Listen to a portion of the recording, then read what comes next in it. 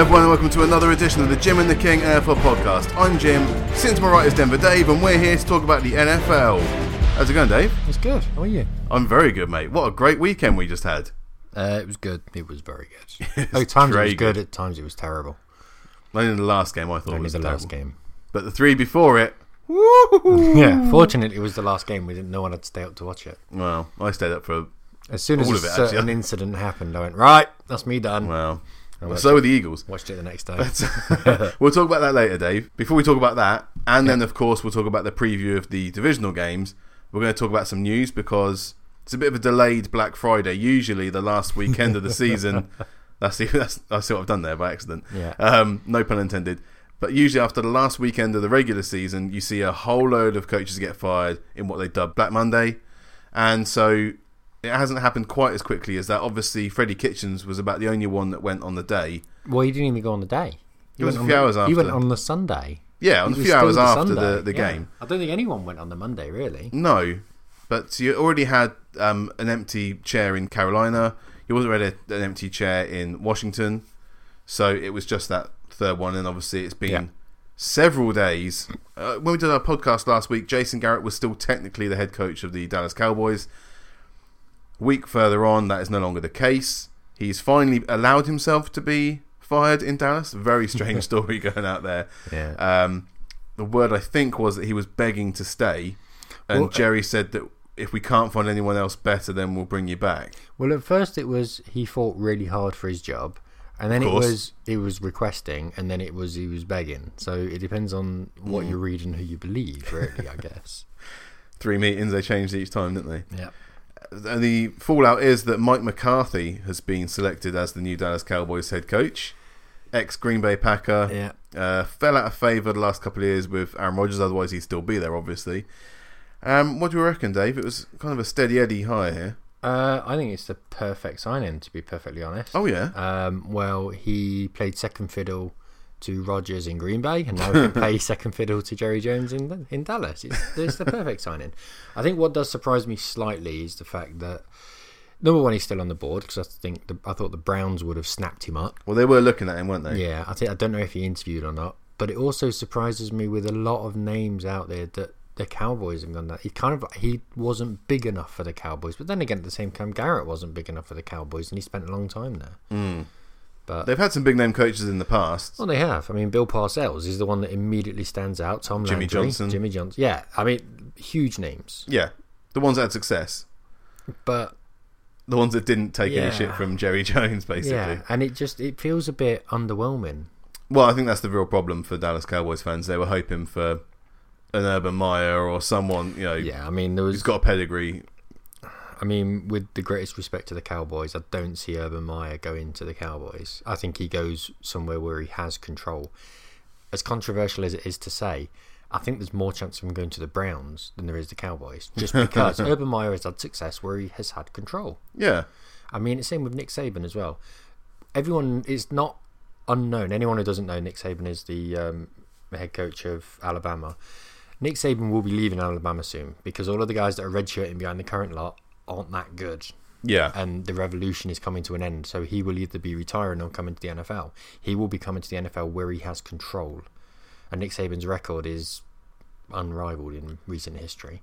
It's not been so great when he was in the NFL. Didn't have a good time with the Dolphins. No, but again, control. It's all about control. And that's the thing. Mike McCarthy's not going to get control at the Cowboys. He's just not.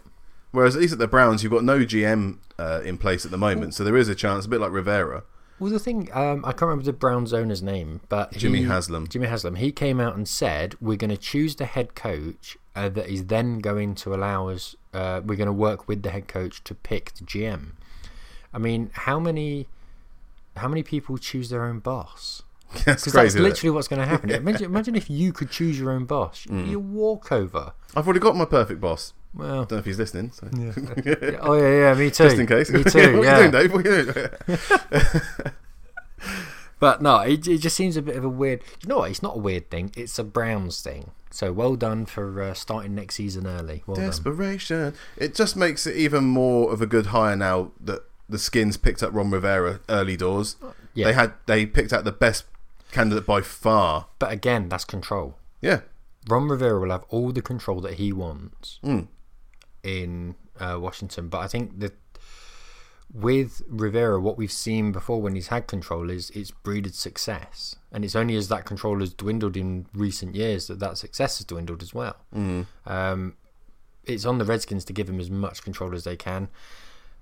But at the same time, you don't want to go down the Bill O'Brien route of giving away the farm for instant success. Yeah. Potential instant success. Which we'll come on to later, I'm sure. Yeah.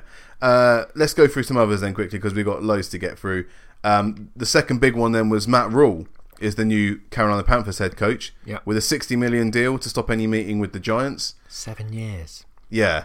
So this is the Baylor head coach. Yes. And it seems like he was quite in demand. The Giants, I think, were expecting to get him in the building for an interview with high hopes of actually landing him.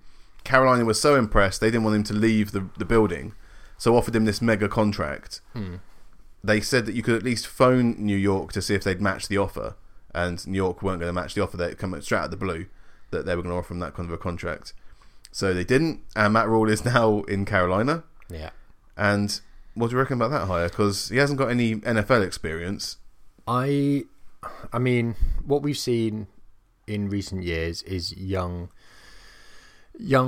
head coaches who know how to scheme and know situational play. I mean, it's one of the reasons that Wade Phillips is out at the Rams. Yeah. Because Wade Phillips, and it's been said before, you know what Wade Phillips is going to give you. You know what you're playing against. You've still got to beat it. And you can't always do that. It's not situational 2-minute drills or running down situations that you know will work under certain circumstances, trying to spot what they're doing. It's literally, this is the way we play. We play a 4-3 blitz, we'll play a 2 open. It's what we do. And it's changing the face of what the NFL is. Defenses always takes time to catch up to offense in terms of the way that defenses are schemed, and it's to a certain degree a young man's game. And it's not really a shock. I hope that Wade Phillips stays in the league though, because he's undoubtedly one of the best defensive coordinators we've got out there. He was. Absolutely. Come on, careful. No, absolutely he was. And he probably still is one of the best minds. It's just that a lot of head coaches don't now want that to be part of their scheming. They don't necessarily want someone who commands that much power, maybe. Again, formerly with the Cowboys.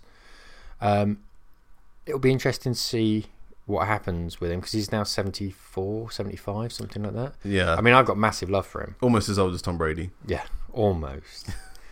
Slightly more mobile than Tom Brady. Anyone who knows what Wade Phillips looks like, they'll get that joke. No, I've got massive love for him. I mean, he won Super Bowl with the Broncos. Yeah, so it'll be interesting to see what happens with him. In terms of Matt Rule, it was a surprise when... it wasn't a surprise when I heard his name, because it's one of those names that you know is someone was taking had success in college. He was coming to the NFL. It was a surprise when I heard it was a 7-year contract. Yeah, for that kind of money, but yeah, well, the money's irrelevant.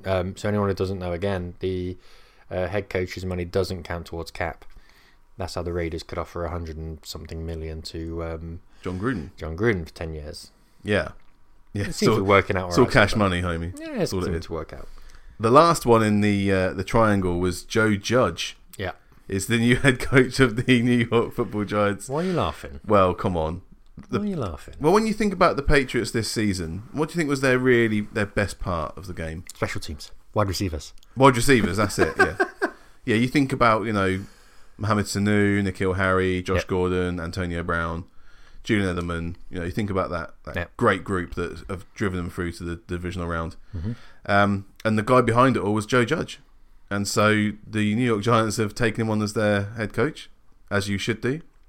As you said, he was previously the special teams coach.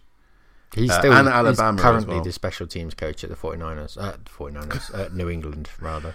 Well, not anymore. No, not now. He was both. He was both the wide receiver coach and the special teams coach. Doesn't shock me that... I mean, his name's been put about a few times as well, but it's always been on the periphery. It's never been, he's the favourite for this job. He's never had a proper coordinator job. No. I mean, I'll take you back slightly. When the Broncos hired Vance Joseph, there was 2 or 3 people coming out giving glowing references. Not literally only 2 or 3. Yeah. When Kyle Shanahan got signed to be offensive coordinator for the Falcons and head coach for the 49ers, there was a trail as long as your arm. You couldn't turn on any NFL network without someone saying, he's amazing, he's great. Yeah. It's a similar thing this time. People are coming out with no vested interest, really. I mean, no one knows him. They do. Oh, everyone knows him. Pipe down. There's so many people with the Patriots who are giving glowing references to him. Now, there's no reason for them to do that. To the Giants. There's no reason for them to do it. There's still a loyalty between people who know each other, saying, no, he is a solid guy. And who was the last special teams coordinator to be hired as a head coach? Oh, here we go. It's going to be Harbaugh, isn't it? You're going to bring up Harbaugh. No, I'm just saying. 15 years ago, wasn't it? Just saying. And doesn't prove the rule, does it? What exactly did Bill Belichick start out as? Look, they've all been through the Special tree, teams but he was also a coordinator, Dave. Yes. Before he got his head coaching job, he was a coordinator. He was. But he was still a special teams coordinator, and that was still his expertise. Yeah, that's the beginner stage. The Patriots have still been decent this season on special teams, but no team has really shone apart from maybe the Titans. But do you know what? They've got their guy now. Run with it. He's happy with. They've been duped yet again. They got suckered in with the Daniel Jones stories, and now they're in with Joe Judge. The Giants? Because they make stupid decisions. This is a stupid decision. Okay. There were better candidates out there. Let's see how it pans out. We're going to have to, aren't we? I can't wait to see that. And I'm sure Simon, as an Eagles fan, is looking forward to it as well. I'm sure he is. I'm sure he paid absolutely no attention to it, seeing as the Giants haven't really been that relevant to him for a good number of years now. So I don't think couple of wins a season. It's always just nice to know it's going to continue. Well, we'll see. Let's go on then, Dave. Let's talk about the games that happened over the weekend. The Wildcard games started on Saturday night. It was the Buffalo Bills at the Houston Texans. It went to overtime. Final score was 22 points to 19 in the Texans' favour. You had Deshaun Watson throwing 247 yards, 1 touchdown, no interceptions. He took 7 sacks on this game and lost a fumble. Yeah. Josh Allen on the other side, he went 24 of 46 passing, which is not great. 264 yards, no touchdowns, no interceptions. He took 3 sacks and also lost a fumble. In fact, the only person that threw a touchdown for the Bills was John Brown on his one throw for 16 yards to Josh Allen. So, instant thoughts on the game. It was obviously a 16-0 lead for the Bills going into the third quarter, wasn't it? And then a big comeback from the Texans. Yeah, I thought this was one of the games of the season. I'm not going to lie. I really enjoyed watching the game. Right. It was close all the way through. I think at one point there was even a 16-point lead. That's what I just said, Dave. Yeah, so it was a 16-point lead, but it still felt close. It wasn't. It didn't. That's 2 scores, isn't it? Yeah, it didn't feel like a blowout. No.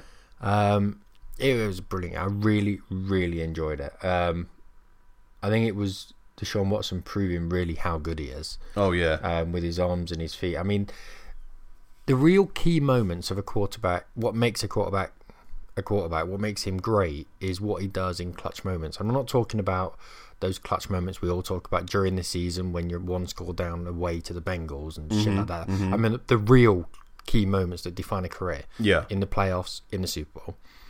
And this was one of his moments. And it affords you leeway in the future. Deshaun Watson can have a terrible season next year. He could have an awful season. He'll still be there the year after because of what he's done in this game. Yeah. No, I think you're right. And that's exactly the reason that Eli spent so long in New York. Because he built up that trust of being clutch. And everyone just went, it's fine, he'll come through. Until eventually, I mean, how long did it take to run out? 5 years? Yeah. You build up that currency, and that's what he's doing now, is building up the currency. He took the team kicking and screaming and won. Yeah. I mean, it helps he's got a number 1 target in the league. Well, yeah, DeAndre Hopkins had 90 yards on the game. Yeah. It was Carlos Hyde that caught the touchdown for them. Deshaun Watson also ran one in. That was with 1 minute 33 left in the third quarter. He got that 20-yard run. And then he also ran in for the 2-point conversion to bring it back to 16-8. And then you had the field goals going in and then a touchdown for Carlos Hyde. And then it was DeAndre Hopkins with the 2-point conversion as well with 4.5 minutes left. That gave Buffalo the time to bring back for a field goal. So it went into overtime. There were a couple of punts. And then Deshaun Watson had it on was it a 3rd down or something? And he had 2 Bills players come in, should have sacked him, and they banged into each other. He managed to stay on his feet, roll out to the right, then managed to get a pass off to, I think it was Duke Johnson, who went running down the field, got him into field goal range, and then it was Kymie Fairbairn who was ice cold through the game, making all your kicks. And I think it was 3rd and 18. Was it really 3rd and 18? It was long. Yeah. Nice little twizzle, that's what I'm going to call it. Screen pass, and just ran out to get a first down. Yeah. Yeah. Finish the game. But again, it's those kind of things are going to drive a head coach crazy. Sean McDermott's standing there going, really? That's how our season ends. Yeah. What can you do when a tailback's carrying it that far? Or when you should have sacked the quarterback, and he's just managed to somehow stay on his feet. They did sack the quarterback. That's the thing. He just stayed up. He just bounced off players constantly. This is why he should have been the first quarterback taken on that draft. There was one point where he broke through the line, and Tre'Davious White nailed him, properly nailed him. Tre'Davious White goes down, and Watson goes, sorry, just carries on running. You're sitting there going, I wanted the Bills to win this game, and I'm sitting there going, just stop him. By the end of it, I'm just like, I kind of want Watson to win this, I'm not going to lie. The story of coming back from 16 down is amazing. Yeah. And the thing that really stood out for me, Dave, was actually what was happening on the sideline at the end of the regulation. Because basically for the whole of the second half, you had Josh Allen, every time it cut to him on the sideline, he had the reddest cheeks. Yeah. Like, he was nervous, like there was something going on there where he wasn't comfortable at all. And you cut to Deshaun Watson, he's just sat there, nothing's phasing him by the looks of it on the sideline. Well, and that shows in his play. He's not erratic when he's throwing the ball. I think when you look at it from Josh Allen's point of view, so he knows he's not as good as Watson. Everyone knows that, it's not a secret. He's not as good as Watson. His offense isn't as good. He doesn't have a wide receiver as good. The tight ends aren't as good. His offense just is not as good. Simple as that. He's losing a lead. He's in the playoffs for the first time. If he's not nervous, you're asking questions at that point. Of course he's going to be nervous. The only thing is the fact that in overtime he was taking sacks he didn't need to. He got done for intentional grounding when he threw it to a lineman who was not an eligible receiver. I mean, in the second or third quarter, I think he threw a pick. It should have been a pick six, and it wasn't taken. Yeah. I think the scheming was wrong for this game. I'm not going to lie. But at the same time, the Texans haven't won a playoff game before this, so Deshaun, it's the first time for him. Agreed. And then on the other side, you talk about Josh Allen, but he had caught a touchdown pass. He was 16 points up in the game. Yes, but by the time the camera was panning to him, he was the leading rusher for the Bills. By the time the camera was panning to him, he wasn't 16 points up. No. He was the lead rusher. He had no wide receiver. Cole Beasley, who potentially is one of the best receivers that he has apart from Brown. Brown was being double-teamed constantly. Cunningham was painted on him. Yeah. Bradley Roby was standing all over him. It was ridiculous. There's no way you can throw it to him. Singletary was probably his best receiver in short slants. I mean, 6 of 7 targets for 76 yards. Yeah, and only 68 rushing yards? 58 rushing yards on 13 carries. On 13 carries. I mean, I don't understand 13 carries. But he did well. I liked Singletary in this game and the whole season, really. He's had a good rookie season. He's had a great rookie season. I think Allen was correctly. So in terms of attempts, this in the wildcard games, he had 46 attempts at throwing. 46. Yeah. That's more than any other quarterback in the wildcard round by a margin. Right. Now, when you don't have premier wide receivers, as a wide receiver group, as a wide receiver core, out of every wildcard team, theirs is the poorest. And yet they're throwing it more. That's a problem. If only had Joe Judge helping them out. You know what I'm saying? Yeah. Maybe as good as the Patriots are throwing it. It just felt like they could have just ran it more. They could have just run it a lot more. And if you look at the other games, like, I don't know, the Titans, they hardly threw it. They ran it and ran it and ran it and ran it and ran it. And we were constantly saying last week about how the Titans are poor on the outside. Now, Devin Singletary should have been on the outside rushing. Now he's on the outside receiving, which is fine. Short little slants to him, and he was getting yards on the outside. But he should have rushed more. He should have had more time. And there's no thought process around Singletary not being fit enough because, well, quite frankly, if he wasn't fit enough, he wouldn't have had all those receptions at the same time. Yeah. I mean, Frank Gore had carries in this game. Frank Gore should not have had any carries in this game. It should have all been Singletary. And I like Frank Gore. You need to switch it up sometimes. Yeah. Okay. Maybe you've had 2 or 3, not 9. All right. Not having it. It was. I think Allen was used incorrectly. Whatever they were trying to do, and I understand with the Bills, with the Texans, go over the top. I get that because they've only got players like Bradley Roby, and Bradley Roby had a decent game actually, but it just felt like when they were 16 up, they stopped being as aggressive, and I think it hurt them. Is that what there was also that sack by JJ Watt that was a kind of a momentum changer. It fired up the crowd a little bit. You know, they were getting a little bit scared of what was happening to their team getting shut out in the second half. Yeah, it was. But again, it was the performance of one person. Yeah, well, I think the defense has got to take some credit as well. I think they did make some very important stops. Whitney Merciless had a sack as well as Jacob Martin. It's not difficult to sack Josh Allen though.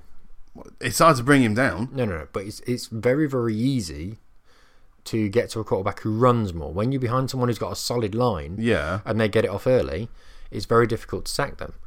Josh Allen puts himself in the firing line, so I'm not saying it's easy to sack him, but it's much more likely that you're going to. Doesn't mean say you're going to be successful. I better hit him, but bringing a guy that size down is not easy. No, I agree.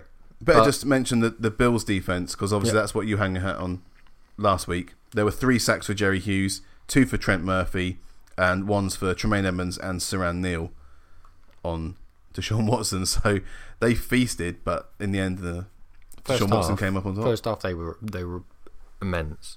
One of the big things I think was penalties.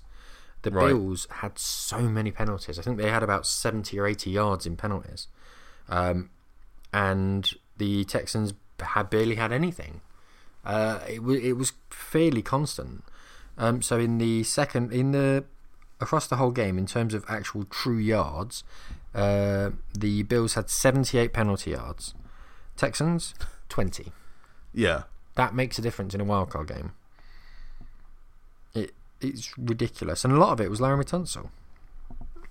He was. Yeah, you take away that one player, and there's almost no penalty yards for the Texans. No.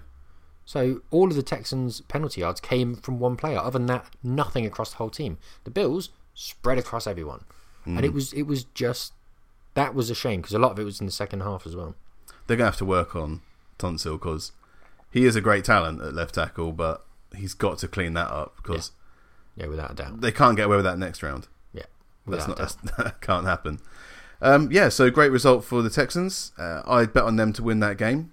You had bet on the Bills, so I don't think for this game you get any credit for betting on the Texans. Absolutely, should have credit for betting on the Texans. This was so bet on the quarterback. Close. This was so close. I don't still think it bet matters. right. It doesn't matter. Of course it matters. Because it was a field goal in overtime. It doesn't matter. It's irrelevant. He made them into field goal range. All right. You ever think about the whole team? I thought about Fairbairn as well. To be fair, Stephen Hauschka was perfect as well. 4 field goals and 2 extra points. Hauschka's got the hardest job in sport. Being a place kicker in Buffalo, it's the hardest job in sport. I can think of better jobs, yeah. Yeah, better jobs. Think of a harder one.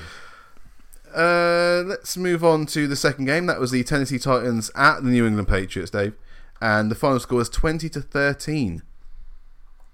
To the Titans! Well done, Tennessee. Yes. First question that everyone gets asked then, is the dynasty over? I think it's been over for Has the Death Star just been destroyed? Do you know what? I hope Brady stays. Oh, yeah? I really do, because he looked... That would be a brilliant season, them old, two again. Looked slow, looked injured, his footwork was diabolical, his line wasn't great, he had no receivers. He doesn't look like Tom Brady. No one's mentioned injuries. Well, people... There's age and injury. The first thing they've come out and said, no, he's fit, he was fit. Yeah. So that, to me, is mentioning injuries immediately. And he's been injured all the way up to this. He got tennis elbow on the lead up to this game. Yeah. He had a problem with his hip, he had a problem with his knee, he had a low ankle sprain towards the end of the season as well. There have been significant injuries, and a lot of the pods I've listened to, they've been mentioning injuries as well. So part of me is wanting him to stay and willing him to stay, because I want to see that over 16 games next season. What? Being a year older, that Brady that we saw at the weekend. I want to see that one. But also, I would kind of like it if Brady retires and the last thing he ever does is throw a pick six. That'd be kind Well, of nice. yeah. I mean, you've given the ending away there, Dave. But yeah, it was. Spoiler. Yeah, exactly. It was a great game. It was 14-13 at half time to the Titans. It started off with a field goal for Nick Folk, and then it was a 12-yard catch by Anthony Ferkser from Ryan Tannehill that got the Titans in the lead. You need to be careful how you say his name. I'm very careful with Ferkser. Handle Ferkser with care. In the second quarter, Julian Edelman got a 5-yard run, touchdown. Nick Folk obviously converted that, and then they scored a field goal with just over 2 minutes left in the first half. And then they allowed Tennessee to drive 7 plays down the field.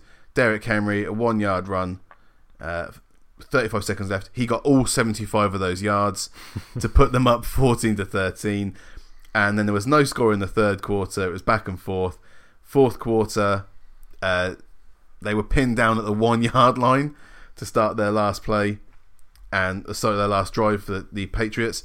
And Tom Brady, as you mentioned there, stepped back, threw it right, straight into Logan Ryan, the ex-Patriot, who ran it back 9 yards for a pick six. Ball game. And interesting, Logan Ryan is a free agent this year. Ooh. And there's a lot of talk of him going to LA, which will be interesting. Which one? The Rams. Oh, really? Okay. Yeah, so because they've got loads of money spare, haven't they? Well, that's what I thought as well, but who knows? What's happening there? Printing money or something. Let's go through the stats then quickly. So Thomas Brady, 20 of 37. Thomas Brady. Well, he's that old. Giving him respect because 209 yards, no touchdowns, that one interception, pick six. Rating of 59.4. Ryan Tannehill, 8 completions on 15 throws for 72 yards, 1 touchdown to Ferkser, and 1 interception as well. That interception was Juron Harmon. And who else did we have? Marcus Mariota. I was going to say, what about Mariota? All right, I'm going to give him credit. 1 for game. 1 for 4 yards. Game. Yes. Well, a rating of 83.3. There you go. Obviously, the main star of the show was Derrick Henry, who had... Was it? Yeah. 34 carries for 182 yards and a touchdown. 1 reception for 22 yards as well. He was completely unstoppable. I told you before the game that the Patriots had trouble stopping runs up the middle. Yep. And there it is. The leading rusher stomped all over that Patriots defense. 34 carries. That's what you want. That's what you want on Singletary. So... Come on. I'm not saying 34 on Singletary. I mean, no, I have nothing against Henry whatsoever. Fair play. It's just I worry about the amount of carries he's getting. That's 64 carries in the last 2 games. Yeah. I mean, that's rough. That's going to take its toll on There's only a few games in the playoffs. For the Titans, there might be fewer than others. So why not go all out? Exactly. But no, I really enjoyed the way that they played. I think they played to their strength.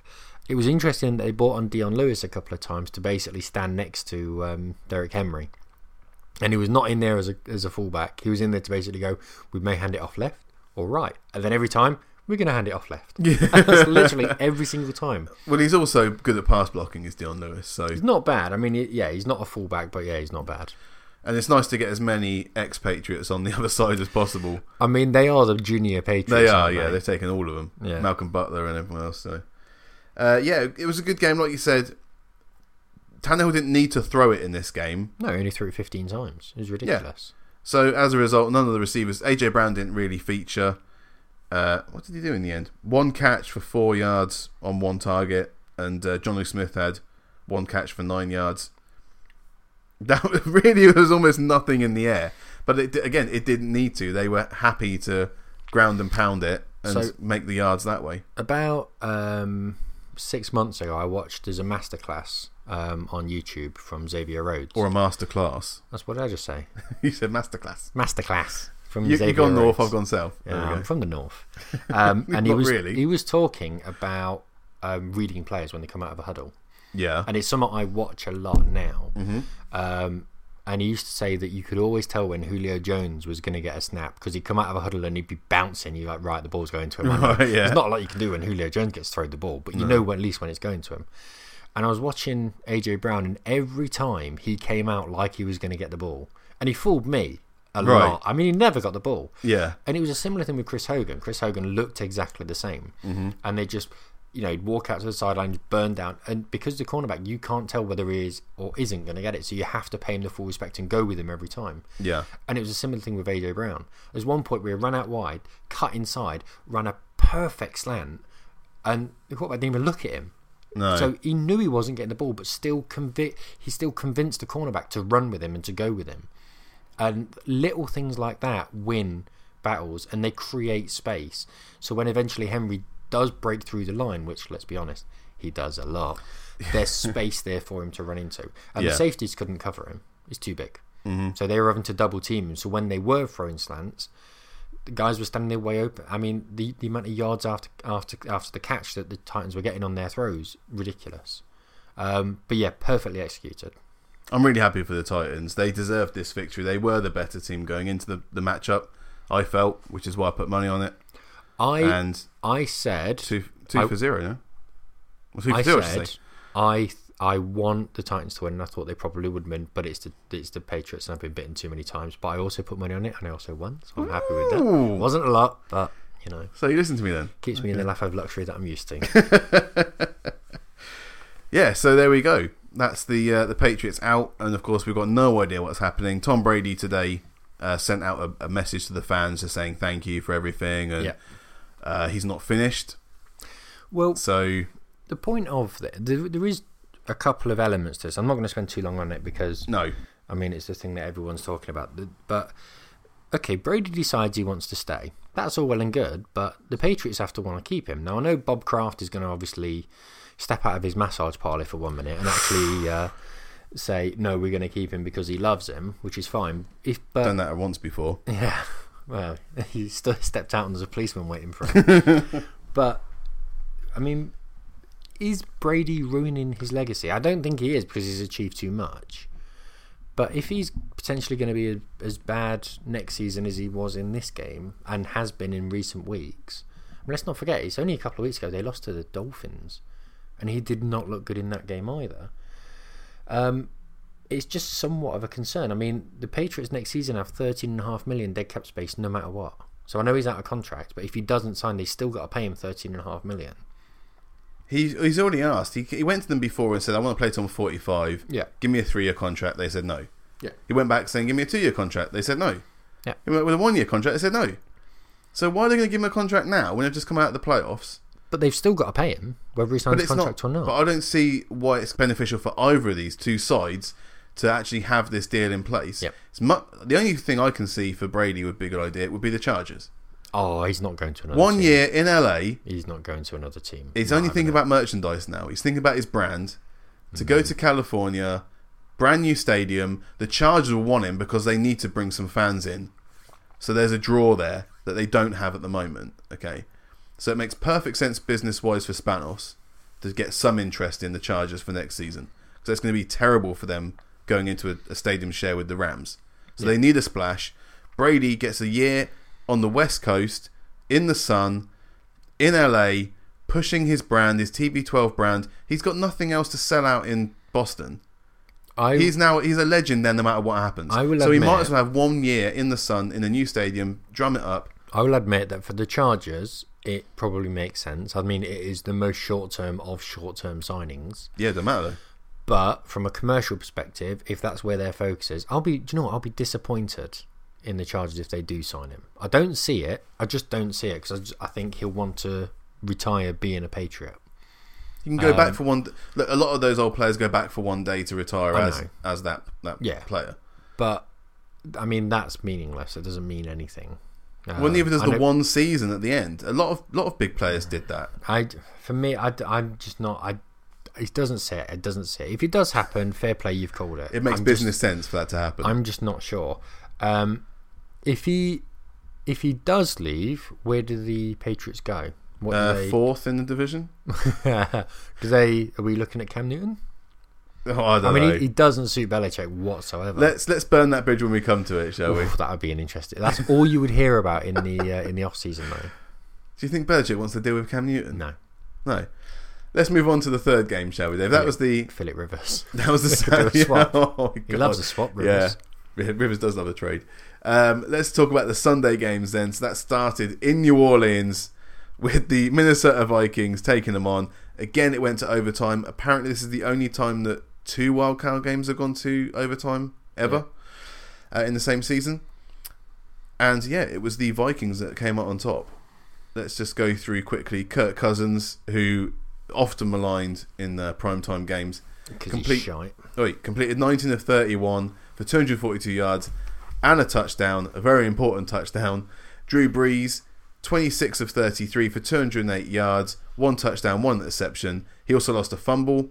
And Taysom Hill, the ultimate gadget player, had 1 pass completed for 50 yards. He also ran the most. He had 50 yards on 4 carries for the Saints. And he caught a touchdown pass. 2 for 2 on his receptions. I love Taysom Hill. I don't like Taysom Hill that much. I've been saying it for years. I love Taysom Hill. No. And the wife says he has a very nice bum as well, apparently. Does he really? That's what she said. First quarter, they traded field goals. Yeah. Second quarter, we had the touchdown for Alvin Kamara on a 4-yard run. Then you had a field goal and a touchdown for the Vikings. That was the Dalvin Cook 5-yard run with about 23 seconds left in the first half. Then into the third quarter, we had another touchdown, another Dalvin Cook run. That was on 8 plays on that drive. Fourth quarter, you had the Taysom Hill reception and a field goal from Will Lutz with 2 seconds left. Zimmer tried to ice the kicker, but didn't make any difference. He kicked both of them through. And it went to overtime. Vikings win the overtime coin toss for overtime. Better put coin in there. Yeah. Otherwise that sounds really weird. not XFL yet. And so, obviously, you still have to go down and score a touchdown. Otherwise, the Saints get another chance at it. Yeah. And it was, 1st and 10 at the New Orleans 45-yard line. And Kirk Cousins throws that deep pass to Adam Thielen. It's a 43-yard completion. That ends up on the 2-yard line. 1st and goal. Saints are crying already. They get 2 runs, and they move backwards on those 2 runs from Dalvin Cook. And then 3rd and goal at the 4-yard line, blitzing the run again. Yep. And they've got single coverage on Kyle Rudolph on the left-hand side. Yep. As soon as he sees that, Kirk Cousins audibles to that play. We've seen it a few times already this season. He's a legit red zone threat. Why are you only putting 1 person on Kyle Rudolph? Ridiculous. He throws the fade. Rudolph jumps up, catches the ball. It's exactly the same thing as he's done. Runs to the back of the end zone, or to the side of the end zone, either way. Stands there, faces up. Because he's quick enough, the cornerback is then running with his back to the ball. Yep. And Kyle Rudolph, he jumps like he's 6'9". He jumps like he's 6'5", isn't he? So he jumps huge. There's players who are big and don't jump big. Do you know what I mean? Mm-hmm. He jumps big, and he's so big. You get in possession, he's coming down with it. There was no way that was not. And the calls for PI, I'm not having it. I'm glad you're not having it either. Pipe down. Yeah. Both of them pushed off. And you know what? They didn't look at it. Do you know why they didn't look at it? Because they didn't need to look at it. No. But I'm quite glad. This is what I said to you. I really hope if the Saints lose, they've got something to moan about. Because it's just almost becoming entertaining now. Yeah, they did, yeah. I mean, it's quite ironic that they lose on a play that they instigated into the league last year. I went onto Twitter. It lit up. Oh, I bet it did. It was rough. Well, those Saints fans know how to take a loss. Let's just look through some of the... Well, let's just talk about Dalvin Cook quickly, because obviously he was a questionable for the game. Comes in as 28 carries, 92 yards and 2 touchdowns on the ground. 3 catches for 36 yards as well. He's so important to that Vikings offense. If he's not there, you can tell the problem, because Alex Mattison had 5 runs for 20 yards. Amir Abdullah had 9 yards. And then you had Stephon Diggs and Adam Thielen doing... The 94 yards he got were dirty yards. Yeah. They were hard yards. And there was no real lung-busting 60, 70-yard run. Well, his longest yard he had a 16-yard run, so the rest of them all went for 4 yards. But they were all... He'd go into the defensive line and basically turn it into a maul and drag players 3 or 4 yards with him. They were all dirty, hard yards. Oh, we're talking about Cook now? Yeah. And he absolutely... 94 yards in a wildcard game. Yeah, his longest was 22. Yeah, he's 94 yards in a play. It's insane. When you're not the key focal point and you have a wide receiver who got 130 yards or whatever it was. 129. Yeah, Adam Thielen. What a game. He finally showed up. He's been absolutely awful towards the end of the season. He has been carrying an injury, fair play to him, but not been good. And he's been dropping passes recently. Well, he lost a fumble the first play of the game, didn't he? Yeah, I mean, that was, not Thielen-esque, but it made up for it. He did make up for it eventually. The thing that I didn't like was the antics of Stephon Diggs. I'm glad you brought that up. What a bell end. I'm sorry. Who does he think he is? He thinks it's Stephon Diggs. Pipe down, son, and get on the sideline and shut up. I'm not having all this melodramatic. He's not throwing the ball to me. Shut up, you bloody idiot. I know. What a dick.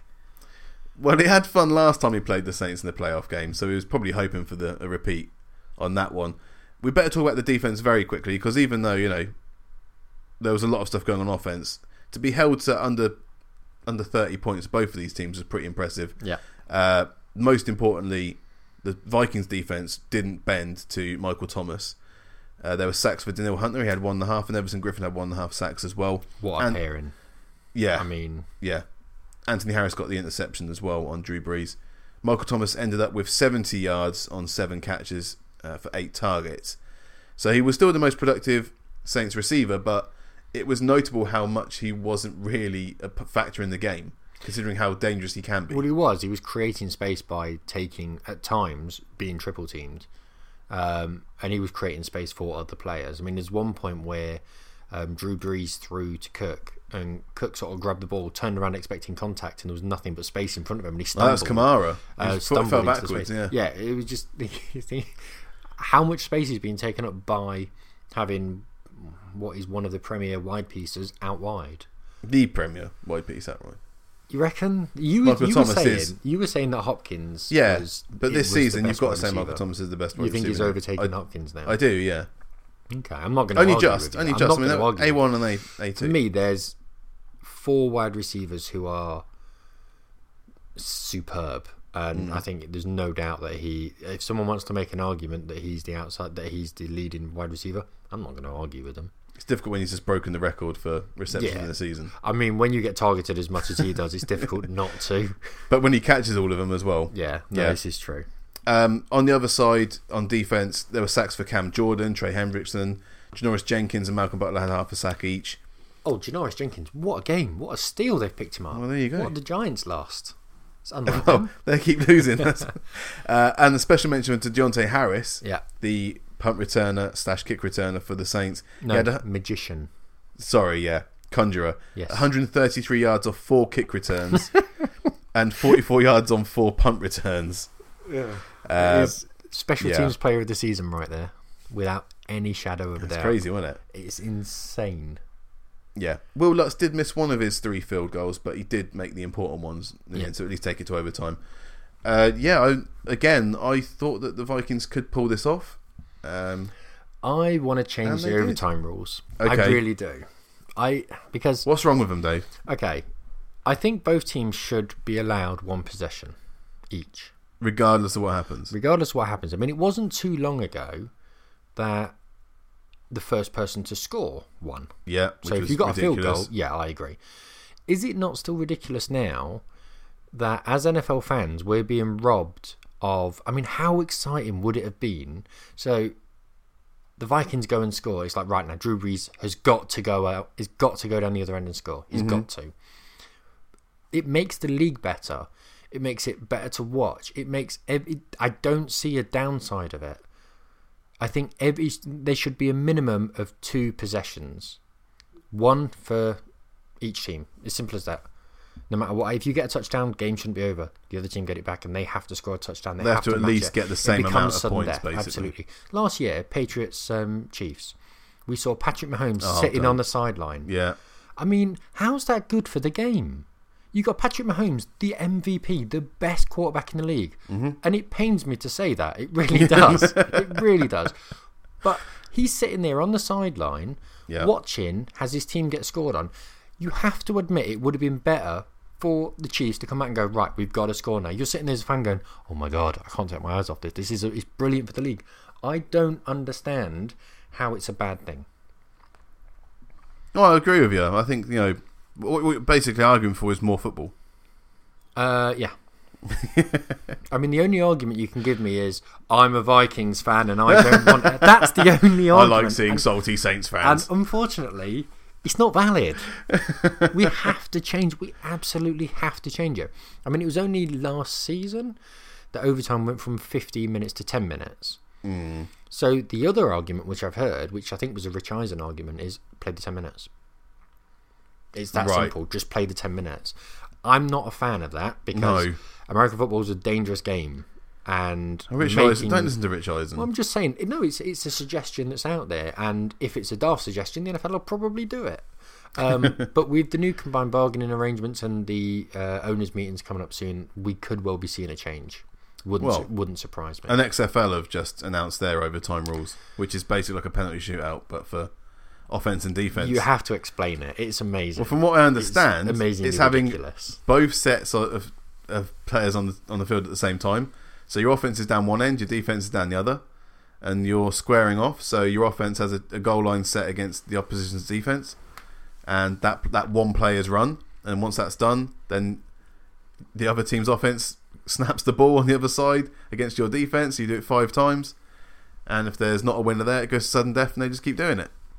I mean, which means there's action on the field. No, there is, and it's both of your teams are getting a chance to score, which is what you want. Part of me wants the XFL to be a success for nostalgic reasons as much as anything, but it depends on the names they get. I would like to have. No one's tuning in to watch no one's tuning in to watch the likes of Johnny Football. It's just not happening. You're not going to get Premier players in there right now. You're not, but there's still enough players who aren't in the league right now who could go to the XFL. But it depends on the names, and it's one of the reasons none of us watch Canadian football, because they've got the likes of Johnny Manziel playing there. Yeah, we'll see how they whether we can see any broadcast rights over in the UK, because otherwise it won't matter. Either way, there's always the internet. Don't worry. There is the internet. I get to watch stuff that's filmed in someone's back shed. You don't want to see the watch. What are you talking about now, Dave? I get to watch that online. You can watch it. You can find anything, son. I'll show you. Sure, you can. Don't show me. All right. Right. So that was the Saints Vikings. Congratulations to the Vikings. Commiserations to the Saints. Yet again, without doubt. Yeah. The best playoff weekend ever. Wait, we haven't finished yet. No, I'm just those 3 games. Yeah. Right. I've just said that's not valid for the last game. One last thing. Alvin Kamara. Yeah. Was in action in this game? It was a bit strange, wasn't it? It is a bit odd. I mean, last time he played against the Vikings, he only got 11 yards. But that was preseason week 1, so, you know. He got a touchdown. He did. But, yeah, he only had 21 yards on 7 carries and 34 yards receiving on 8 catches. Yeah, not good enough. So, no, it wasn't good enough. What happens with Drew Brees? He walks on water, so he will start. Does he? People during the game were saying he was the biggest liability, and they were calling for Taysom Hill. I love Taysom Hill. I really do. And they've got Teddy Bridgewater there, about to go to free agency. Yeah, he'll resign. Don't worry about that. But no, he won't. Not if he gets a starting job somewhere. Yeah, he'll resign. Don't worry about that. The only place he's possibly going to get a starting job is at the Colts. I mean, he's not getting a starting job anywhere else. I just don't see it. Not for the amount of money they're going to have to pay him as a starter. I mean, at one point, someone made a comment that Taysom Hill would get a job somewhere as a starting quarterback. I'm like, are you mad? I mean, if you're purposely trying to tank, maybe, but that's not happening. It's the same people who love Gardner Minshew, isn't it? Yeah. Well, just love a Taysom Hill. Don't you love Taysom Hill. I love Taysom Hill, but not as a quarterback. I mean, throw the occasional, by all means. I mean, he got one for one on 50 this time. Yeah. And set up a score, so fair play. Caught one. Not every single game. Every single snap. I'm not having that. Even I draw my limit somewhere. Yeah. We better talk about that last game. It's a shame that Philly Cy's not here. He is ill at the moment, which is why he's not here today. But he's pig sick. Sick as a parrot. Yeah. It was the Seattle Seahawks at the Philadelphia Eagles. And lo and behold, Dave, we finally get Carson Wentz into a playoff game. Yeah. 4 passes later, and his head's driven into the turf by Jadeveon Clowney. Suffers a concussion, out for the game. Yeah. And the Eagles have to trot on Josh McCown, who, I don't know if you heard in the commentary, but he's actually 40 years old. They hardly mentioned it. Did they mention? It may have slipped out. I genuinely didn't know that he's only the second ever person to make their playoff debut after being 40. I did not know see the that. Game. I did not see that. No, I saw up until the injury. Then because I first thought, what was the lad's name? Not Cook. not Connor Cook. He was the old Raiders one. Matt McGloin? No. Who are we talking about now? I thought we were going to be Raiders quarterbacks. Yeah, who was the backup? Who was the backup last season to the Eagles? Because that's who I thought it was going to be. No, the other lad. And I thought, okay, I'm quite interested. Nick Sudfeld? Because it's Sudfeld. That's it. And I'm like, Sudfeld. Okay, I'm quite looking forward to seeing him. No, and then McCown came on and went, "Oh, you're having a laugh." No, sod this. I think I watched 2 plays when I'm going to bed. I watched it the next day. He didn't play that badly. No, he played fine, but he's not Carson Wentz. Well, no. And when his surrounding cast, he's not concussed. Well, when his surrounding cast was Boston Scott. Yeah, great. Or only the great names. Yeah. I like Miles Sanders and I like Greg Ward. Yeah, me too. They're not starters in the playoffs. Miles Sanders is. Now, in the playoffs. Yeah. No, he's done well. Rookie. He's done well, but he's not a guy you want to hang your hat on in the playoffs. He's 69 yards on 14 carries. No, you cannot make an argument that you want to hang your hat on him. You cannot. I'm sorry. I'm not even willing to listen to it. Pipe down. Wentz can carry the team through that. There's no way McCown is going to. There's zero chance. The only disappointment I've got with this game is the fact that the Seahawks didn't win by more. Well, that speaks to the Seahawks, doesn't it? It kind of does. Final score was 17 points to 9, by the way. Russell Wilson, he had 18 completions on 30 attempts for 325 yards, 1 touchdown, a rating of 108. Josh McCown had 18 completions on 24 throws, 174 yards, no touchdowns, no interceptions, rating of 94.8. Russell Wilson also had 45 rushing yards, which was the most on the team, which is kind of typical for the Seahawks without having Chris Carson there. What were the other rushing yards, Jim? Travis Homer had 12 yards on 11 carries. Yes, he did. Marshall Lynch had 7 yards on 6 carries. Yes, he did. Yeah, so that's have you ever seen atrocious. Such turgid rushing stats in your life? But then you've got to talk about the defense then, right? The defense Fletcher Cox was amazing. Very good. Yeah, they couldn't stop him. There's one point he took 2 offensive linemen with him. I thought it was hilarious. Timmy Jernigan as well. Malcolm Jenkins got a sack on Wilson, which is never easy. On the other side, bit easier to get sacks. 2 for Quinton, 2 for Quinton Jefferson. Bradley McDougall got 1. Jadeveon Clowney got a very serious one. I know. I'm keep it quick. KJ Wright, Cody Barton, Rasheem Green, all got sacks. Yeah.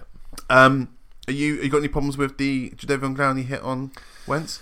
Obviously, he was behind him. I have. And helmet to helmet. Well, it's the fact that we saw it from a head-on angle almost as he was running onto him, and he looked as if he'd changed the direction of his helmet in order to initiate contact as he was going down. Now, the only thing I would say, if he had the presence of mind to do that in the moment and think, I'm going to helmet him, then at that point, Jadeveon Clowney doesn't strike me as a particularly dirty player. If it was Vontaze Burfict, for example, you'd be like, yeah, no, he definitely did it. So okay. To be honest, I don't know. And quite frankly, I don't really care, because if he had got penalised for it, it'd have been a 15-yard penalty and he wouldn't have had any difference anyway. It would have made no overall difference to the actual game. Yeah, the last time I've seen a hit like that, or someone hitting someone's helmet in that kind of fashion, was when Gronkowski did it against the Bills. Oh, that was different. But that was dirty. Again, that was completely different. Yes. But it was the way it was hit. There was one. It wasn't that hit. I don't think it was intentional. No, there was one in the Raiders game, first game of the season when we played them. Yeah. And it was a Raiders player hitting a Raiders player. Okay. And he had massive neck compression and got carried off. That was going up in the air and coming down. But there was no way he knew about that. I just don't think it was intentional. I said on WhatsApp it was attempted murder. That was very much tongue in cheek. Yeah. I just don't feel like it was intentional to take him out of the game. I don't know. Maybe it was. And if it was, and he had the intention, the thought of mind to do that in that particular moment, I don't think you're looking to take someone out of the game, but you're looking to finish the play. Maybe. And especially when you're an outside linebacker, your whole job is to be aggressive and to hit the quarterback. So he was going down. He didn't slide. He dived, which is not the right way to do it, Carson. I don't know how many times you have to get injured to understand this, but again, the question going in history is always going to be, Eagles fans are going to say, if we'd have had Wentz, we may have won that game. Keep having that excuse forever, can't they? Well, Wentz had 4 passing yards going into that, so it wasn't as though one completion on 4 passes. It wasn't like he was, but he actually only made 3 yards on that, because he had a loss on one of them. So it's not as though they actually. it's not as though he was lighting up before he went out. He's just, there's so many injuries in that Eagles team. There's so many injuries. So many excuses. But there are. But they are. Do you know what? Any team. I'm not willing to listen to any team that says, "Oh, we've got injuries." Look at the Broncos list this season. We've got masses of injuries. We still finished second in the AFC West. Look at yours. Steelers, yeah, look at Steelers as well. Do you know what? You still did well to finish level, based on the injuries that you've had. Yep. I'm kind of willing to listen to the Eagles because their injury list, it's all self-contained in like 3 positions. Yeah. And they've just been utterly destroyed by. I mean, all the guys that we've named a moment ago, they were all on practice squads at the beginning of the season. Mm. I mean, and Zach Ertz was playing with a lacerated kidney as well. Yeah, and it's no surprise that their main wide receivers were Dallas Goedert and Zach Ertz. Yeah. Zach Ertz is on dialysis at half time. It's insane. But they still only lost by 1 score. Yeah, I mean, in the first quarter, there was a field goal for the Seahawks. Second quarter, there was a field goal back for the Eagles. And then the touchdown from Marshawn Lynch, a 5-yard run with just over a minute left. Third quarter, there was a field goal again for the Eagles. Then there was a touchdown for DK Metcalf, 53-yard bomb over the top from Russell Wilson with about 8:46 left. Then they had the field goal from Jake Elliott, getting it to 17-9. But it's still only a 1-score game, and that's the thing that stayed watching it because they had a chance with the defense playing so well and the crowd behind them. That even with Josh McCown and even with no receivers and everything, there was still a chance for these Eagles to get a win. Yeah. They had 2 4th downs. Well, there was that play at the end of the game. They were 3rd and 10. And all you got to do is, okay, we need to punt. We need to create as many yards as we can because chances are we're not going to get the 3rd down. We're 3rd and 10. It's in the 4th quarter. There's about minute 24 left or something like that. If we can gain 4 or 5 with a run and then punt it down, Josh McCown's not going to lead a charge down the field. We'll be absolutely fine. Instead, they go deep, get the 1st down and create about 30, 40 yards and win the game. And it's just, you don't do that against a team you respect. I don't think the Seahawks had any respect for that defense. Well, they did get lucky on that last play. Yeah, but you normally just wouldn't try it. No. But there was a 4th down at the Seattle 10-yard line with 2 minutes left. Yeah. But then McCown got sacked before having a chance to throw it. And again, that was the second turnover on downs they had in the last 7 minutes of the game. That's what I was mentioning earlier. When it's the difference between being a good quarterback and being clutch. And unfortunately, McCown's probably... He's been about 8 teams, is it, in the league? He's now 40 years old and wasn't expected to play the game. When I was in Seattle earlier on in the year, everyone's nuts about the Seahawks to the point where if you go into a shop, like they have an NFL shop, there's like 1 item of memorabilia from all the other teams because everything else is Seahawks. And it's just there's just no custom. The Sounders or something? What they got over there? No. I mean, in terms of like, there's like a Steelers hat. There's like a Jets jersey. Oh, okay. I mean, there's like 1 piece because they just don't have room because everything else is Seahawks. They absolutely love the Seahawks and it's a Seahawks town. I would have loved to have been there in the bars when that was happening because when we were over there and they were playing, it's rowdy and it's good and it's entertaining. But this wasn't a convincing display from the Seahawks. No. Unfortunately, I think this is maybe where their run comes to an end. Oh, well. As you've just intimated there, Dave, we better talk about the... Well, before you go on to that, have you heard the bird versus bird stat? Which I love. I saw it during the game.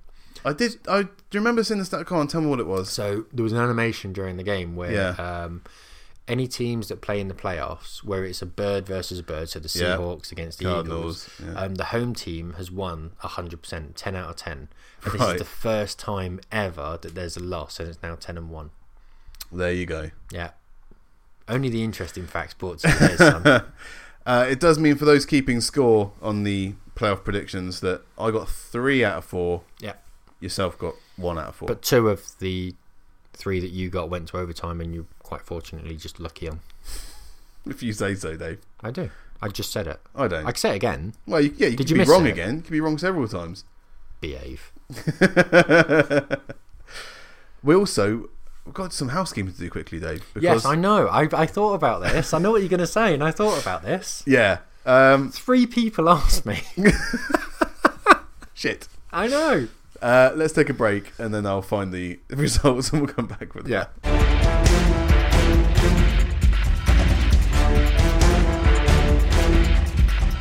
Welcome back, guys, to part 2 of the Jim the King NFL podcast. This is the Wildcard review / divisional preview. Before we go on to the preview, Dave, we're going to have to go through a bit of housekeeping, and that involves the Royal Rumble we had for week 17, which is a long time ago now, where we had 7 people going up against the King. There's preparation for you. Now, I remember how many I got this week, and as long as I didn't finish bottom, I'm happy. Well, going into week 17, I mean, we officially finished it on week 16 because week 17 is a bit of a joke. The King had 152 points. The people had 148. So the way it worked out was that the King, out of the full 16, only got 7. Bum. Which is, he didn't do very well. That's distinctly average. He bet on the Bills to beat the Jets, but the Bills rested everyone for the playoffs. Yeah. He bet on the Browns to beat the Bengals, and of course the Browns didn't win that, as Freddie Kitchens can tell you. Packers beat the Lions. Chiefs beat the Chargers. He bet on the Vikings to beat the Bears. Again, the Vikings sat everyone against the Bears, and they still barely lost. Bet on the Patriots to beat the Dolphins. Everyone bet on the Patriots to beat the Dolphins, and that classically was wrong. Yeah. And he also bet on the Bucks to beat the Falcons. Connor, Lou, and Nick bet on the Falcons in that game. So that worked there. On the Saints, that worked against the Panthers. Cowboys beat the Redskins. Everyone won that apart from Nick. Raiders at Broncos. King went for the Raiders. You went for the Broncos, obviously. And a couple of others. How many others went for the Broncos? Mike and Lou also went for the Broncos. So it was a bit of a 50-50 split there. Well done, Mike and Lee. Cardinals at Rams. King rightly went for the Rams. Only someone called Denver Dave went for the Cardinals in that one. So yes. Evened out there. I can't remember the score. Who won? Cardinals, Rams. I genuinely can't remember. It was like 24-12. Yeah. Then it was Eagles at Giants. Eagles still won the game because they had to get through. Lou went for her Giants and they didn't repay her for that one. Colts at Jags. Everyone went for Colts. Jags went crazy on that last game. Steelers at Ravens. King went for the Ravens, as did everyone else apart from Cy and Mike, who went for Steelers thinking they might rest everyone. Yeah. They still rested a lot of people, but it didn't make any difference in the end. Steelers suck. Outrageous. Titans at Texans. Again, this was one where only yourself and Mike got the Titans pick correct there. Yay! As the Texans decided to sit everyone and let their division rivals into the playoffs. Yeah. Bad mistake by looks. And it was a last-minute sit as well. Yeah, it was. And then the last game was the 49ers at the Seahawks, which we're going to be talking about fairly soon, I think. Yeah. Good game that was. King went for the Seahawks, as well as Punk, Nick, and Lou. Yourself, Cy, Kansas Mike, and Connor went for the 49ers. Kansas Mike. I've got to give him something. Mike's shaping up to have a good week. Mike has been living in like butter and honey because he won both his fantasy divisions in his first time of playing. No, he did. He drew our league. He didn't. He and I finished joint top. He still beat you in the record, right? No. Yeah, he did. No, we won each other. We won. We was 1 against 1. That goes down to other things like points scored against each other. Yeah. I won that aggregate. Well, somehow you got second. Yeah, joint first. He sent me a WhatsApp and we agreed we were going to share it. Well, history says that he won it. So lies, mate. I started 0-3. This is well documented. I ended up 14-3. Congratulations. I mean, that's legendary. No, it's 13-4. 13-4 I ended up. Anyway, he won both his divisions. Rubbish. His Chiefs are in the playoffs, and he was the top scorer in this Royal Rumble as well. Wow. So as the King got 7, Punk also got 7. Next up was Philly Cy and Nick the Jet. They both got 8. Then on 9 points was Lou, the Giants fan. Yes, I beat Lou. Connor, also a Giants fan. And Denver Dave. I got 9 as well. So you got 9. At least I didn't lose. So you all got 9. And then Mike, Kansas Mike, got 11. So actually, if you were counting, he actually did win. If we were counting him for week 17, he did win with a 4-point difference. He still got it. Yeah, well done, Mike. 160 to 159. So there we go. That was the end of the King's picks for the 2019 season. We're going to go on now to the divisional games. Some very good games coming up here, Dave. I told you before, this is the best weekend of the season. We've got rid of any dross. Any dross like the Patriots. Third best week of the season. No. It is. Easily. Go on then. Pre-season week 3. And it is. And Pro Bowl week. Right, yes. Yes, you've got me there. Then divisional. Let's talk about the Minnesota Vikings at the San Francisco 49ers. Yeah. It's happening in the UK at 9:35 p.m. on Saturday. The Vikings have a 10-6 record, 4-4 away record. 49ers have a 13-3 regular season record, a 6-2 home record. So they had the week off as well to rest and get themselves ready. Who is winning this game, though? I mean, you had a go at me for picking the favourites last week. Yeah, I did, yeah. You did. Yeah. Well, I'm sorry. Playing soft. I'm sorry to... What are you doing? I'm going for the favourites again. Ooh. 49ers. For me, it doesn't matter what the Vikings bring.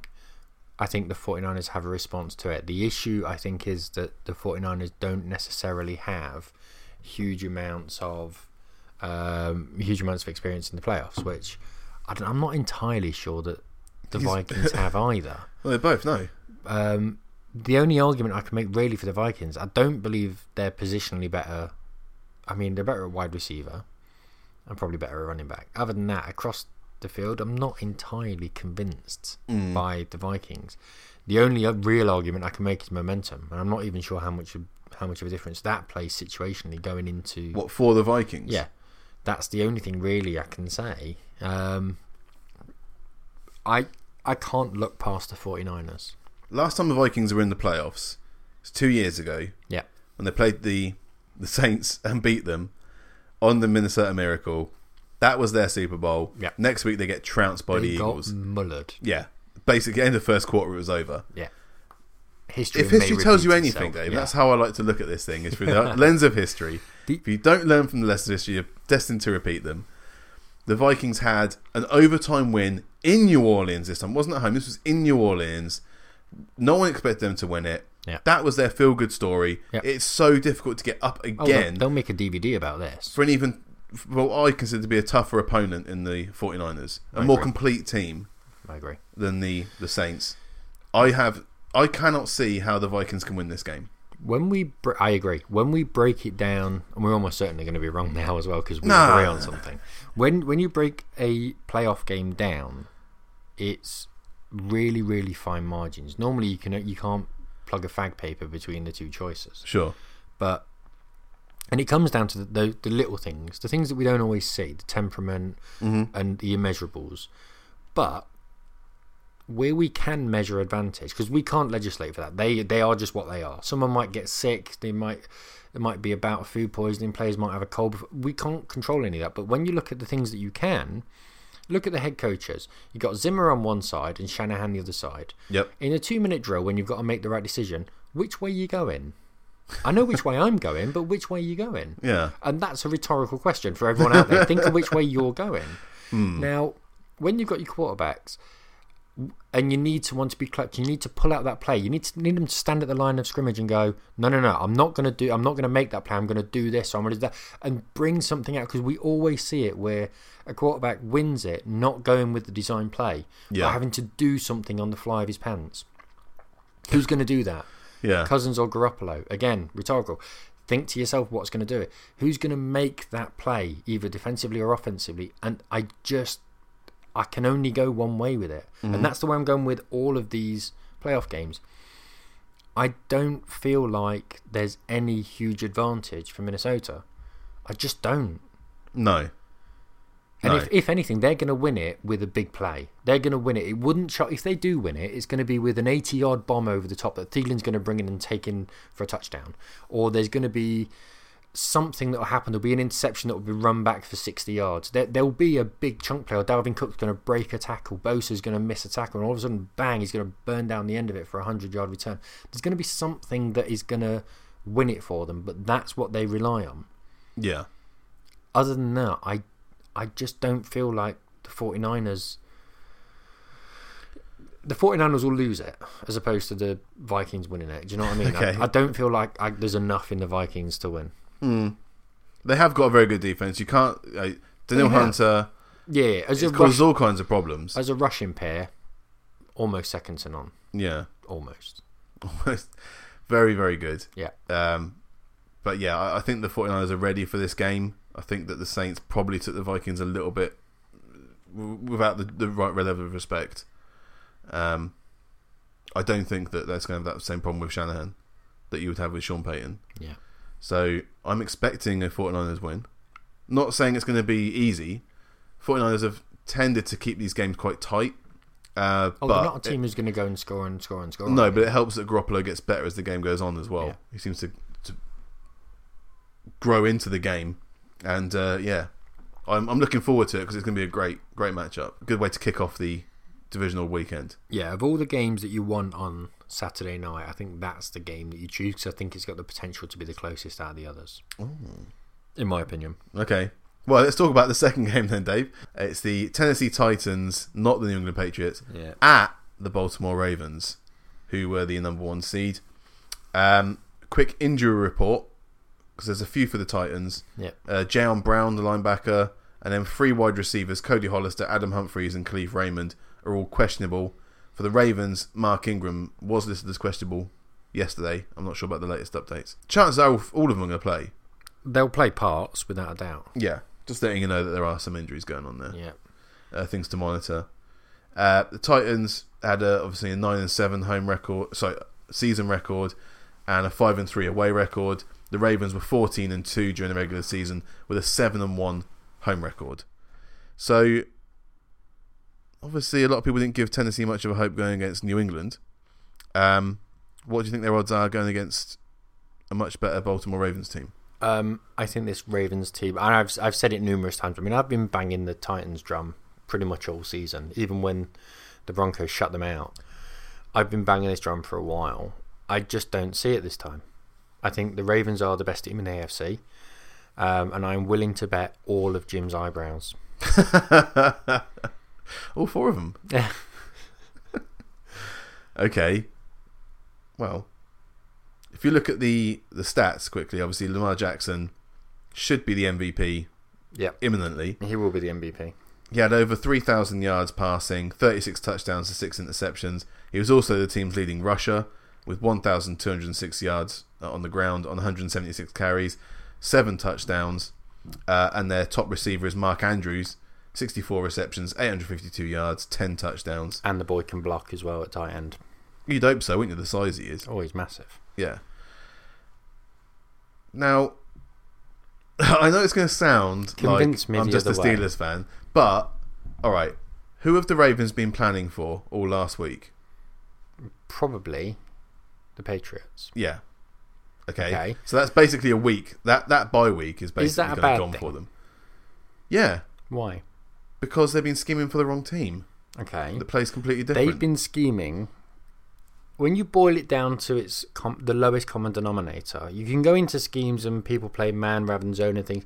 What they've been planning for is a stronger defense. Yeah. And what they've also been planning for is a team who's not the greatest in the air and run it a lot. Well, I'm not being funny. It's kind of the same thing. You think what you like, but I picked Tennessee to beat the Patriots, and are you doing it again? Look, I'm not saying that the Ravens aren't going to win this game because obviously they're the favourites. Okay, but you should not discount Tennessee in this game. They are built to not give up a lot of points. I think there's every chance that the Titans can win this game. I just think the Ravens are the best team in the AFC. Doesn't mean you're going to win the championship, though. It's true. We've seen that numerous times. We just saw the Saints go down. Yeah. It's not inconceivable that the Ravens will be something similar. They're relatively young as a team. Yeah. They didn't have a lot of luck last year in the playoffs. Went out first round. And it's not inconceivable that someone like Dean Pease, who is an ex-Ravens defensive coordinator, lest we forget, has been around the block several times, has got some idea of what to do to kind of at least slow down Lamar Jackson. It's not going to be easy at all, but there are ways to corral a running quarterback. But that Ravens defense is legit special. It really But I think we'll see a lot more from Tannehill in this game. I hope we do.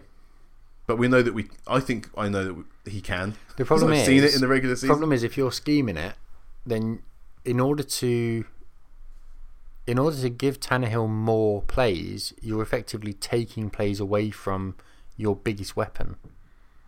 And I'm not sure that's the right thing to do.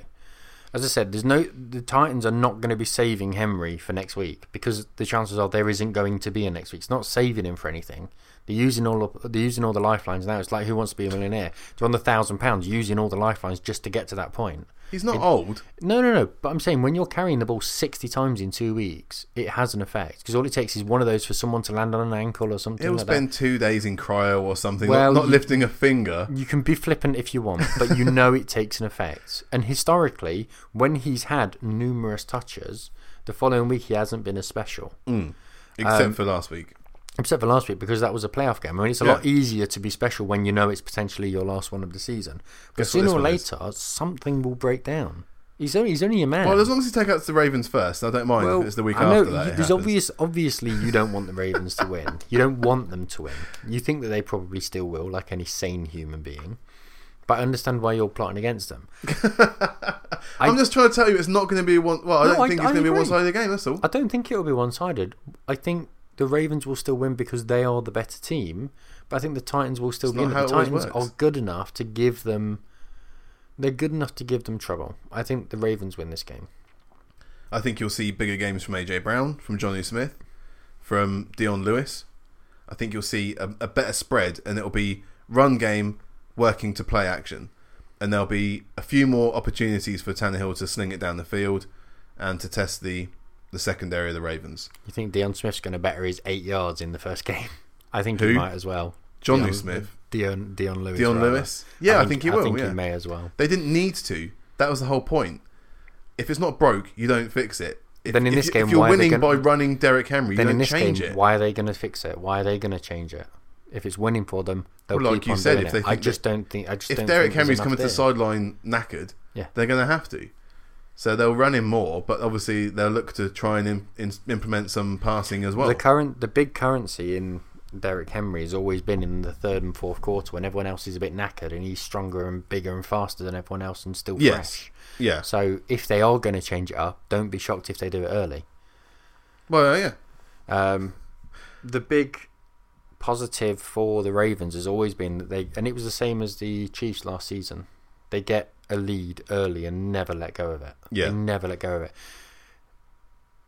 The Titans have to score early. Agreed. They have to score early. If they don't, good night, Vienna. Well, there we go. So those are the Saturday/Sunday morning games. Yep. Let's move on then to the other side. Sunday night starts at 8:05 p.m. for us, and that is the Houston Texans at the Kansas City Chiefs. What a matchup. I cannot think of a game I want to watch less. No, it's good. It's Mahomes versus Deshaun Watson. Deshaun Watson. It's pairings. It's offensive pairings. Neither team's got a brilliant secondary. The lines are good. Yeah. Lines are okay. I mean, that Texans line is much improved. Now Tunsil's in it. Just needs to, as we say, stop collecting flags. It's essentially Mahomes and Hill versus... And Kelsey. Well, Mahomes and Hill versus Watson and your boy Hopkins. Yeah. Now, there's obviously sidelines to that as well with Kelsey in Kansas, and you've also got Will Fuller potentially being fit for the Texans as well. This is the one that I find hardest to scheme again, to decide, because history tells you that Andy Reid doesn't do well in the playoffs. Oh, Jesus. Tell me, with what quarterbacks? Okay, tell me I'm wrong. Well, I don't care about the history before Mahomes. Tell me I'm wrong. BM and AM, all right? Before Mahomes and after Mahomes. After Mahomes is where we're living now, all right? That is the time we are living in. Oh my God, Jim has just shown me his Patrick Mahomes tattoo. Oh my God, that's amazing. I found this really, really difficult to pick against. I'm still going to go the Chiefs because of the Mahomes factor. Okay. But seeing what Watson did in this game... You can't discount Deshaun Watson. Ever. No, absolutely. What he did in the last game, I mean... But the fact it's in Kansas, it's going to be minus $1 billion. Yeah. They've had 2 weeks to prepare. And they're probably going to have been preparing for the Texans as well. Yeah, there's too much there. There's too much skin on the bone.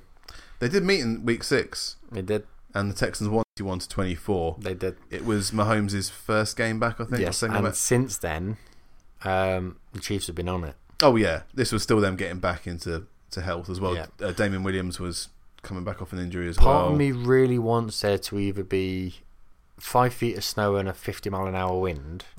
No. Or there to be absolutely nothing. Yeah. I think you go all or nothing. No hard rain or anything like that. Because in Kansas this time of year it is fresh. Yeah. Blisteringly cold. Yeah. And I hope the game is finished I hope it doesn't go to overtime, because the last thing you want to see again is someone winning with a field goal or a walkaway touchdown. It has the potential to be game of the week. It really does. Or matchup of the week rather than game of the week. Shootout of the week. Yeah. You've got some very quick wide receivers going on there. Oh. Some shifty quarterbacks. Mecole Hardman as well. Yeah, I can't wait to see Mecole. Cool, blimey. I hope no one goes down injured in this game, because one injury can turn this game round massively. We don't want to see any injuries ever. Well, you do, but I don't ever want to see any injuries ever. I mean, there's a few exceptions. I don't mind the odd injury. What? Come on. Week 1 next season, Roethlisberger, broken shoulder. Sod off. Sod off. Quick injury report then I had from yesterday, I believe it was. So on the offensive side for the Texans, Chris Clark, the offensive tackle, Jordan Akins, tight end, and Will Fuller were questionable, as well as on the other side, Cornell Armstrong and Jonathan Joseph, cornerbacks for them.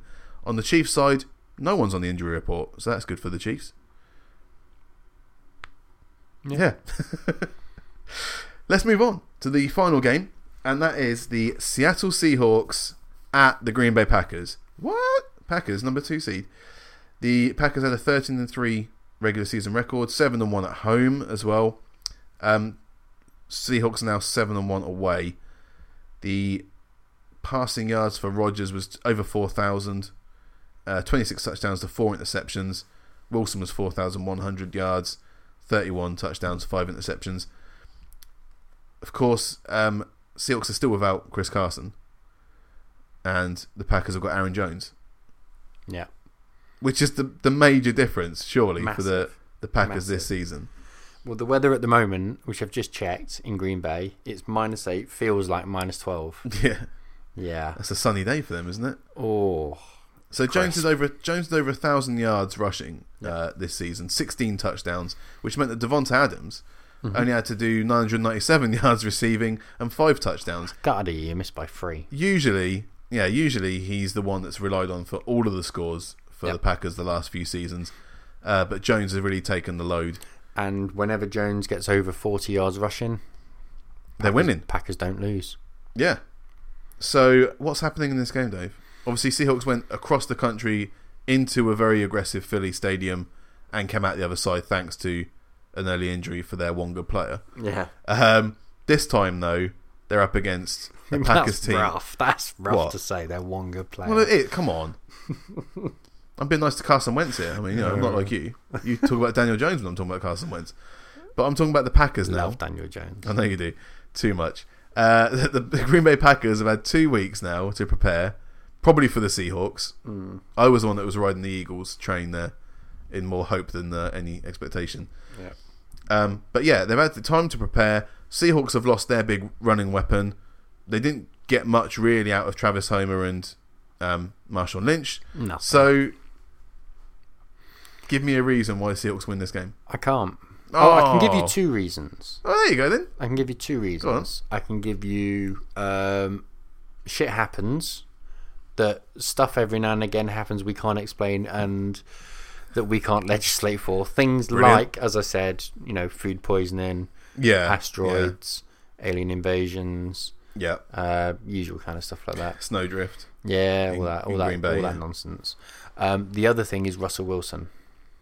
Yes. That's the X factor. That's really the only chance. DK Metcalf looked very good against the Eagles as well. Yeah. Someone reminded me of something the other day. A guy who I work with. said, he said, you know your JJ Arcega-Whiteside watch? I went, yeah. He goes, you do remember that, because he said I was banging the drum for DK Metcalf big time. I was lauding him as a first round pick, which potentially should have gone first round pick. Yeah. JJ Arcega-Whiteside was picked 7 places ahead of DK Metcalf. How's that worked out for you, Philly? Don't remind Philly sorry about that. If it wasn't for bad luck, they'd have no luck at all, would they? Oh. I like that saying. That's good. I do. I can't give you a reason why Seattle will win this other than random events of things happening. Like, I don't know, Aaron Rodgers bounces something off Bakhtari's helmet. It falls down. It's picked up by a Seahawk and it's running for 100 yards.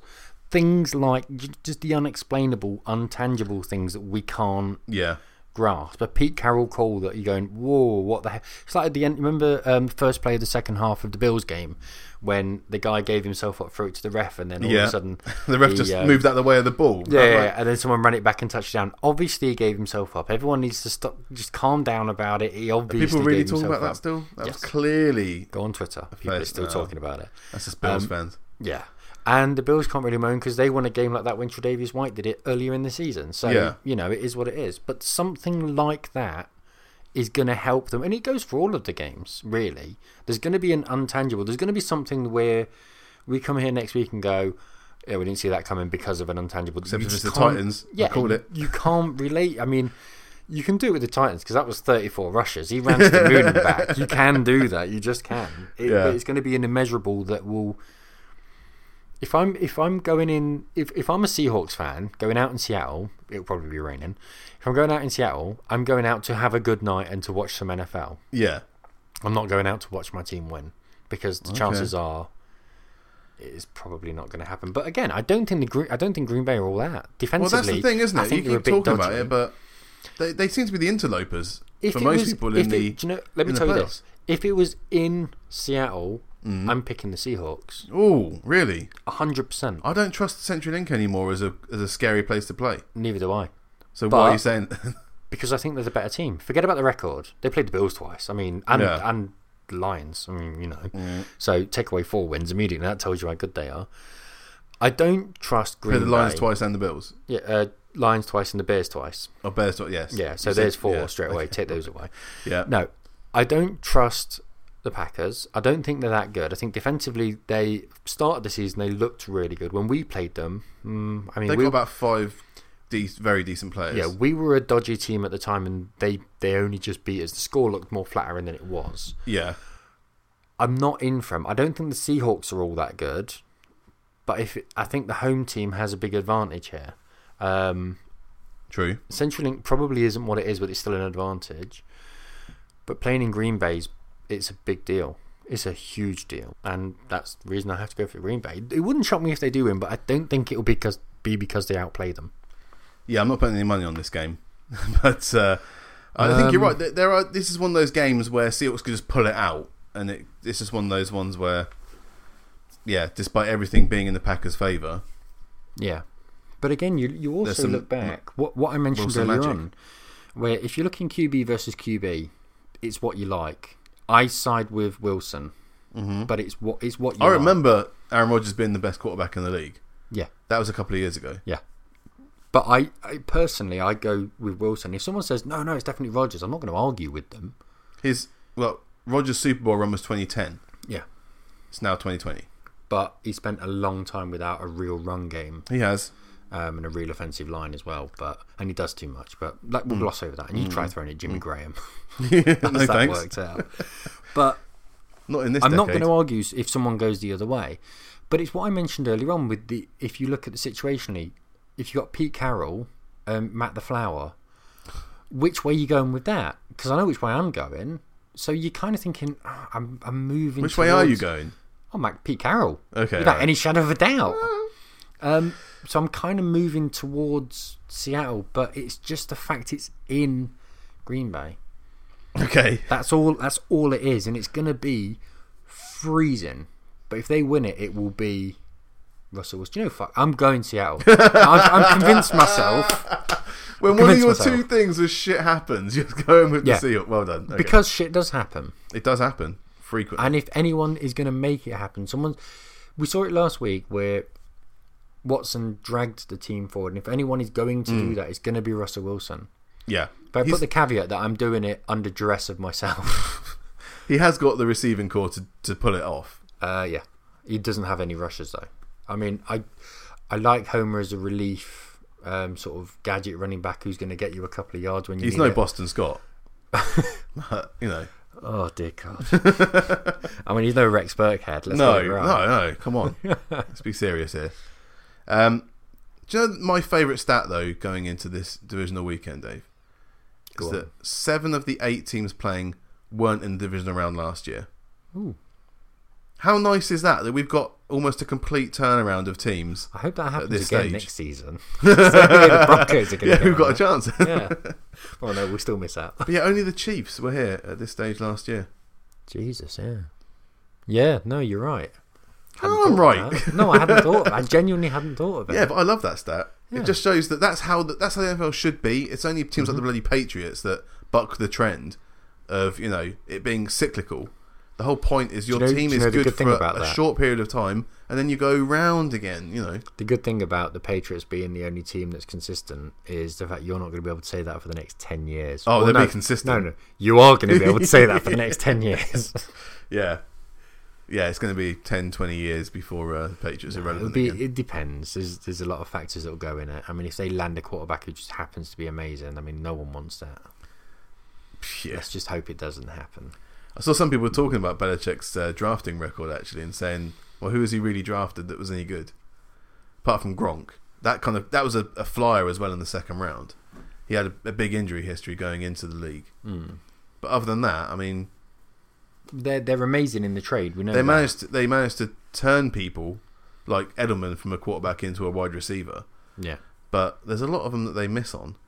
Yeah, I mean, to be honest, better in free agency. Sonny Michel, he was first rounder, was second rounder, and they traded out. Yeah. Because they traded out, and that was the pick that the Ravens made for Lamar Jackson. Lamar Jackson. They picked up Sonny Michel because there was a lot of people thinking they were going to be picking up the lad who the Redskins got.